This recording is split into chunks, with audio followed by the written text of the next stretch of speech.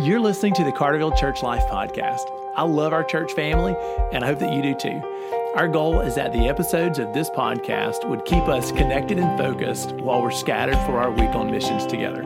I hope that you're blessed by what you hear today. Hey church family, welcome back to the podcast. I am so glad that you're here. Today's podcast is going to be excellent for me. It's a great chance for you to hear a testimony about what God has been up to. So my guest on the podcast today is my friend Robert McCurdy. Robert is a part of my Sunday school ministry. He's part of the worship team for Celebrate Recovery. He's faithful to us on Sundays and in so many other ways. Robert, it has been a pleasure to welcome you to the church, to get to know you, to watch you grow in Jesus. And today, it's a pleasure to get to hear your testimony. You've shared some things in the past with us, but thank you for making time today to share your story. So, Robert, you shared your testimony with the Celebrate Recovery Ministry a couple of days ago, and just a lot of people were impacted by that, and it was important for me that the rest of the church got to hear the good things that God has done in your life. So thanks for making that possible today, Robert. Oh, yes, sir. It's my honor to do that, sir. Well, thanks for sharing. So, Robert, why don't you tell us what God's done in your life? Oh, well, it's been an awesome journey. He's helped restore situations back home with my family, things that I'm still working on. With my wife,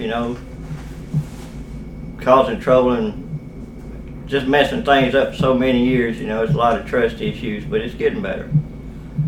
It's getting better with her, and just I think it was God actually led me to Hattiesburg. After I get to thinking about it and praying about it,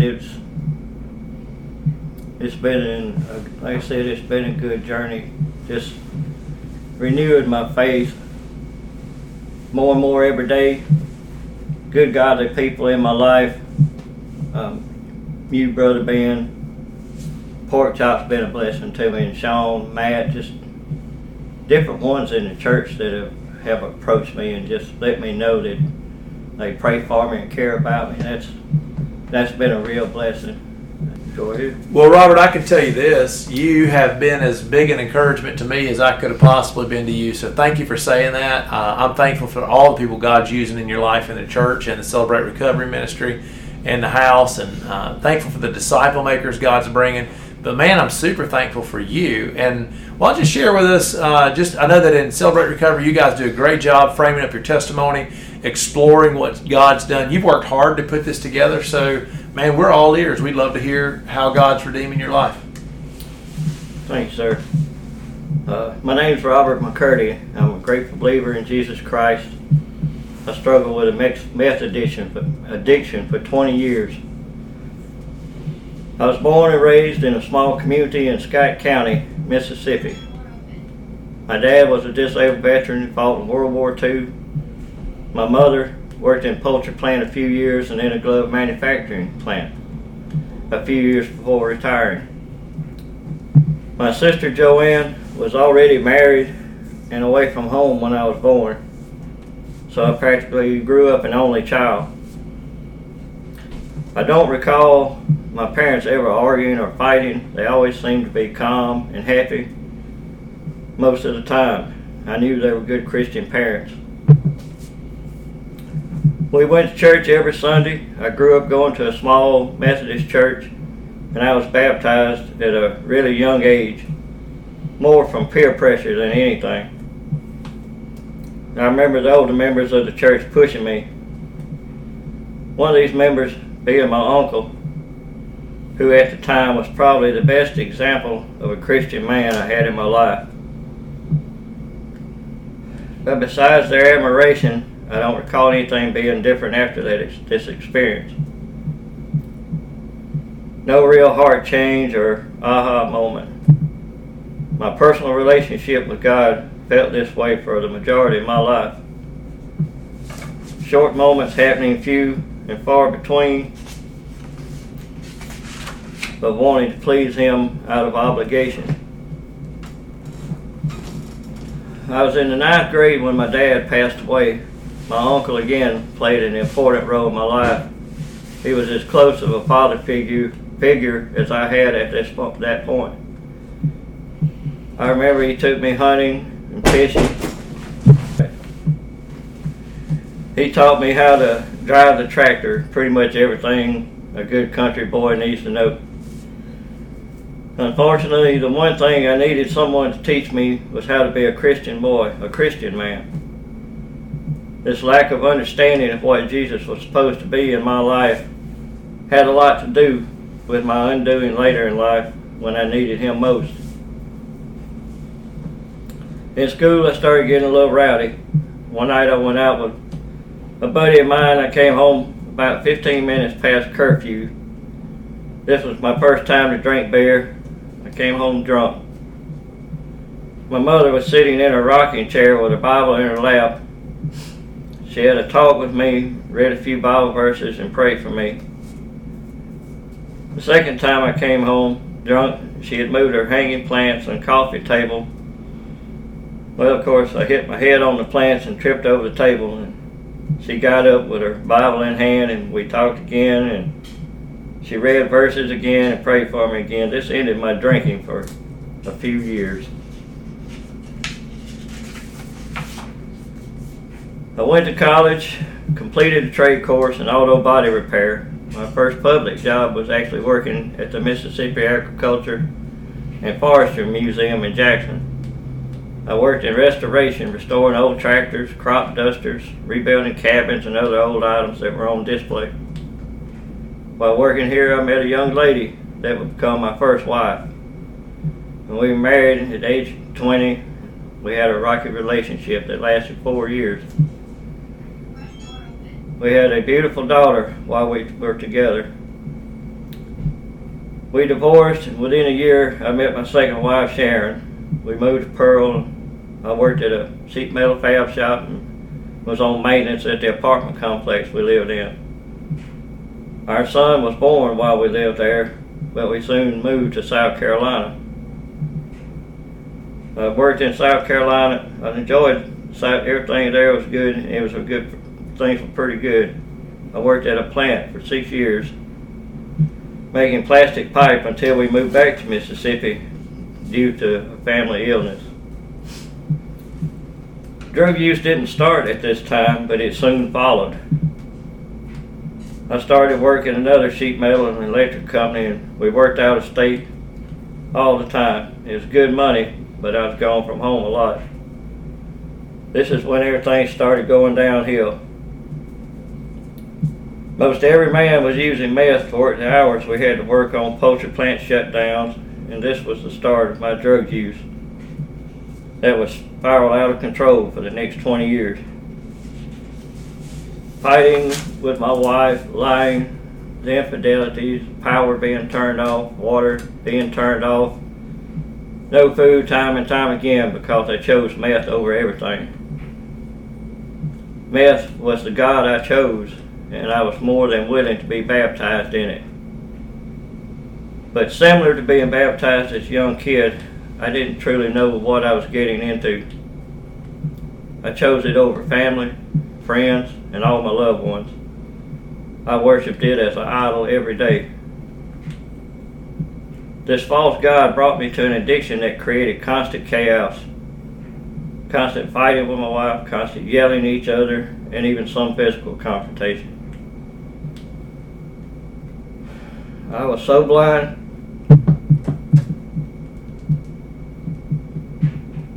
to reality, I didn't know just how far I'd fallen and how bad I had failed as a husband and a father. I couldn't see it. With my son, it was brutal because he was also on dope, and I think half the time we were fighting because we each wanted all the meth for ourselves. Looking back now, I can't believe this is who I was. To make sure you didn't miss that last statement, I was fighting with my son because I wanted his meth for myself. I wasn't fighting with him because he was on meth. I was fighting with him because I wanted more and he had it. The night that would lead to a complete life change, I can remember like it happened 5 minutes ago. I was home. power off, water off.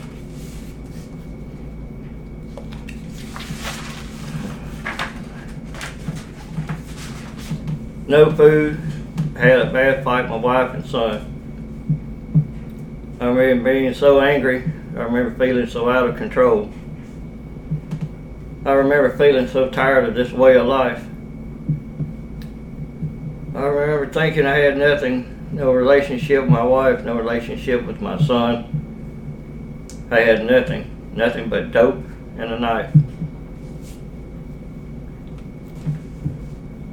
I threw my keys in the car and I walked to an old barn close to our property. The barn was so overgrown you probably couldn't see it just driving by. I crawled through weeds and briars to make it in. It's crazy to think what I was willing to go through to make it inside that barn compared to what I wasn't willing to walk through for my family. I didn't have a thought about the state of that old barn. I didn't care if it was about to fall in. I didn't care if I could get out if it did. I think I probably hoped it would. I sat down in a pile of straw, exhausted, completely done.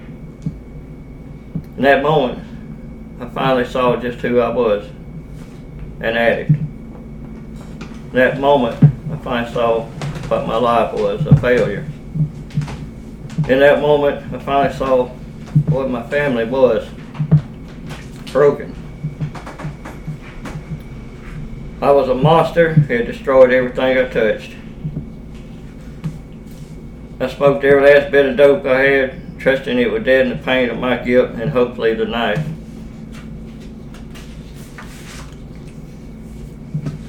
But then God, it's crazy to think about how many things happened after those 3 words.